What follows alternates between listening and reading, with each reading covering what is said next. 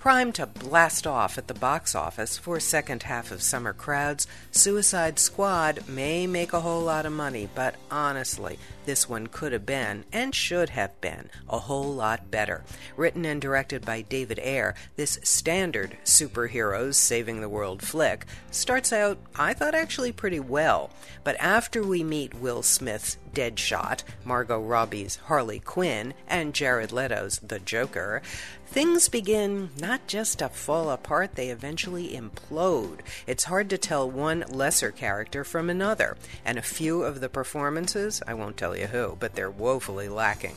There's a ton of special effects, but watching this one, so temptingly called Suicide, well, yes, it made me indeed wish for the end.